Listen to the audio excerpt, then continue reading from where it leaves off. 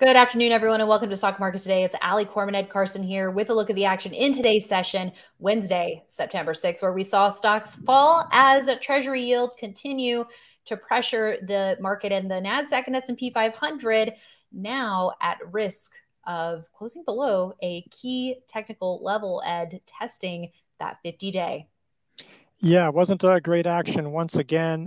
Do want to take a look at a few stocks that are doing pretty well. Meta, Uber, and Shopify. Well, let's do it. But first, let's take a look at the major indexes. The Nasdaq today down almost 1.1%.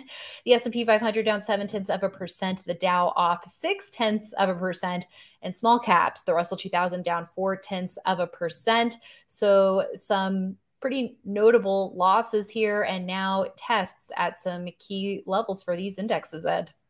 Yeah, the Nasdaq did manage to close above the 50-day line. I mean, last minute or two, getting above that line. The S&P getting below that line.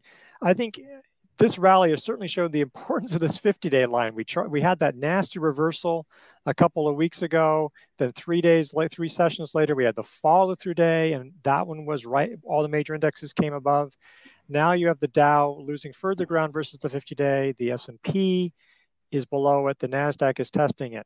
Also, another note with Dow, it's less important with the Dow than the S&P and Nasdaq, but the Dow is now closed below the low of its follow-through day, which is that spike above the 50-day line. That is a bearish sign. It's probably more relevant to the S&P 500, Nasdaq, which are not below that level. But when it does that, when you see a close below the follow-through day, that's a very bearish sign for the rally, that eventually the rally will fail. Now, the rally would have to go all the way below that low that you can see, like at 13,161 for the Nasdaq rally to be over, but it would be a really bad sign if it got below there. We aren't there yet. And I don't want to get too bearish because, hey, this almost is forming a handle. You could argue this is nice. This could set up and go great. So it's just something you have to look for either scenario here. That was not good action. If we turn around, bounce, there could be a lot of neat buying opportunities in the very short term. So it's something that you have to adjust. But if we fall any further, we're going to probably start coming under pressure and might have some really negative signs. So it is a really important time to be paying attention to the market. Totally agree. Another key crossroads for the major indexes. Bounce could be great. And as you said, setting up some buying opportunities because we like buying close to the moving averages. But on the other hand, we're pretty close to seeing some more key levels get undercut. And we definitely don't want to see that. Let's take a look at the 10-year yield because, Ed, this is what's weighing on equities. Yeah, this is a huge factor. And look how much that's risen just the last 3 sessions. And obviously the market had rallied in part because the yield had been coming down. We're coming right back up. And all of a sudden, hey, a few days ago, we were thinking, hey, maybe we can get below the 4% level. And now it's like, hey, we could get back to a 15-year high with just one more day. Yeah. And, it just shows you how minor changes can shift that mindset. This just makes it more difficult. There was rising Fed rate hike fears today as there was a stronger than expected service sector index came as a real surprise. So most of the losses came in after 10 o'clock Eastern when the yield started rising after that report. Right. Let's take a look at the energy market. Here's USO, which tracks the price of oil. And it was up 1% today. Boy, has this been on a tear, and that has lifted energy stocks. Here to look at XLE. I'm seeing a lot of blue days in a row here for both of these. Yeah, the actual crude oil futures are up 9 straight days, and they're up 11% in that time. So a lot of things work pretty well when that happens. So all the things you can talk about, the rest of the market, this area is fairly, not immune, but it's very resistant to those pressures. As long as crude oil is going up, and even though you might see demand concerns for other commodities, supplies are being artificially limited. And so a lot of things are still working. Some of the things have been in buy range and may still be in buy range, but maybe the best chances were a few days ago. Right. So there may not be as many great buying opportunities, but they're definitely, this is the leading sector in the very, very short term. Right. And let's take a look at a couple of other ETFs before we get to those 3 stocks. Here's XLI Industrials, now down 2 days in a row. Pretty notable hit on Tuesday and further falling today, Ed. Yeah, market breadth was pretty weak again today. And again, this could bounce back, and you can imagine a lot of things looking pretty neat with a good day or two, but we're getting close to the rally lows for industrials. So yeah, something to watch. Mm-hmm. And let's take a look at ITB. This tracks the home construction group. A little bit of a bounce today after a big slide in Tuesday's session, but an inside day and not making up too much ground. Yeah, that's a pretty that looks like the classic dead cat bounce kind of situation right there. Yeah. That's not much. Yeah, and who knows? Maybe this is just needs a little bit more time to form that base. This group has had a strong move over a couple of months, so maybe it does just need a little bit more of a rest, but we'll have to see. And now let's take a look at chips and software. Here's SMH. Looks like it's trying to go tight and sideways here for the last couple of days, trying to find support at the 50-day and 21-day line in this base pattern. Yeah, one thing is that NVIDIA fell over 3%, and that looks fine. That stock still looks fine, but that's the biggest component in this. And for actually, the chips held up pretty well, all in all, when this is down 3%. Again, it's just key levels. Bounce from here, and you could say, "Wow, you should be buying this or buying other chips." Go down, it's like, "Whoa, I should be selling this." It's really that kind of situation, again and again. Yeah. Well, hey, I mean, that's the reason why we're looking at these, right? I mean, because it could be decision time in either direction. And so we need to be prepared for that. And lastly, before we look at those stocks, here's IGV, another day of blue, barely. So managing to make a gain on a down day.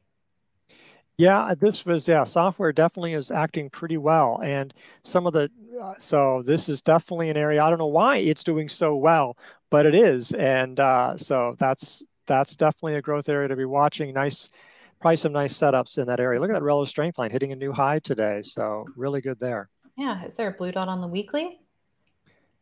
I'm not seeing one, but maybe after today. Maybe after today, yeah. All right. Good stuff there. Let's go to Meta, Ed. This is our stock of the day today. Tightening up right around 300 and those moving averages, which have converged. So again, this is on the cusp. Will it present us with an entry or will it get rejected at this critical moving average? The 50-day keeps on trading right there in the 300 level. There was a moment this morning when it looked like, hey, maybe it's just starting to peak out because it was at the highest level it's been in a few weeks. So you're thinking, well, maybe there's an early entry there. Came back down. I mean, held up pretty well. It's going to have a base after this week. So that would be the first base in quite a while. That would be something else. And yeah, so if it just shows any kind of power here, this is definitely one to be paying close attention to. So if the market just sort of steadies and picks up a little bit, this is definitely one to be watching pretty closely because it's one of the best performers of the year and is providing the best buying opportunity. Perhaps, it's setting up perhaps, for the best one in quite a while. Mm-hmm. One to watch for sure.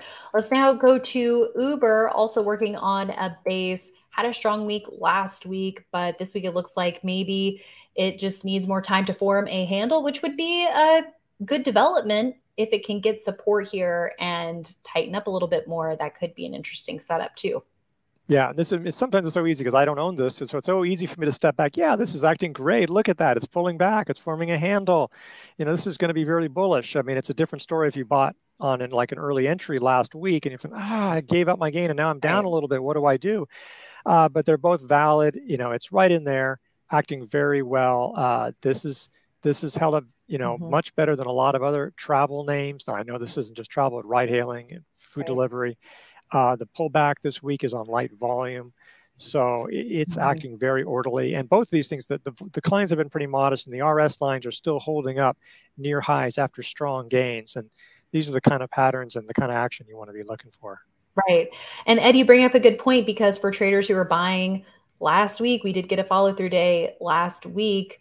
I mean, if this week we're seeing a lot of round trips of those entries, that's just something to be keeping an eye out for the health of the market. How are your holdings doing, right, with those recent entries? Yeah, I mean, it could be that, like the market's starting to give not red flags, maybe a little bit yellow alerts a little bit or yellow flags. But it's not so much that you have to cut your exposure, but if your individual holdings, are round tripping gains or suffering real losses, you may want to be cutting back on that. So you have to be making decisions on individual holdings first right now, because the market is sort of not giving you signals one way or the other. Yeah, just something to be cognizant of. Let's wrap things up with Shopify. 2 really tight days here this weekend after that nice pop above the 50-day line last week on that Amazon partnership news. Yeah, and so you could have bought it on that gap up. It sort of went above the 50-day line. There was a trend line, you could have argued. But you could also, sometimes you don't want to wait for the gap up, see what happens. And it's holding up very well. Maybe it forms a handle, or maybe it just pauses for a couple of days and then moves higher. The high of that little area is sort of pretty connected to that 67 area. So there was a lot of trading sort of in that area. Yeah, this one's, and there's no volume in these last couple of days. I mean, it's just sort of like it's holding up so tightly when the market is coming back. The RS line looks fine here. It's nice to take a little breather after that big gap and a pretty big run from 51. That's a pretty big move right off the bottom. So it's always nice to just say a little breather. So this looks really healthy action, especially with the market pulling back just this week. Thanks so much, Ed. And thanks everyone for tuning in. That's it for today. We will be back with more tomorrow morning on IBD Live.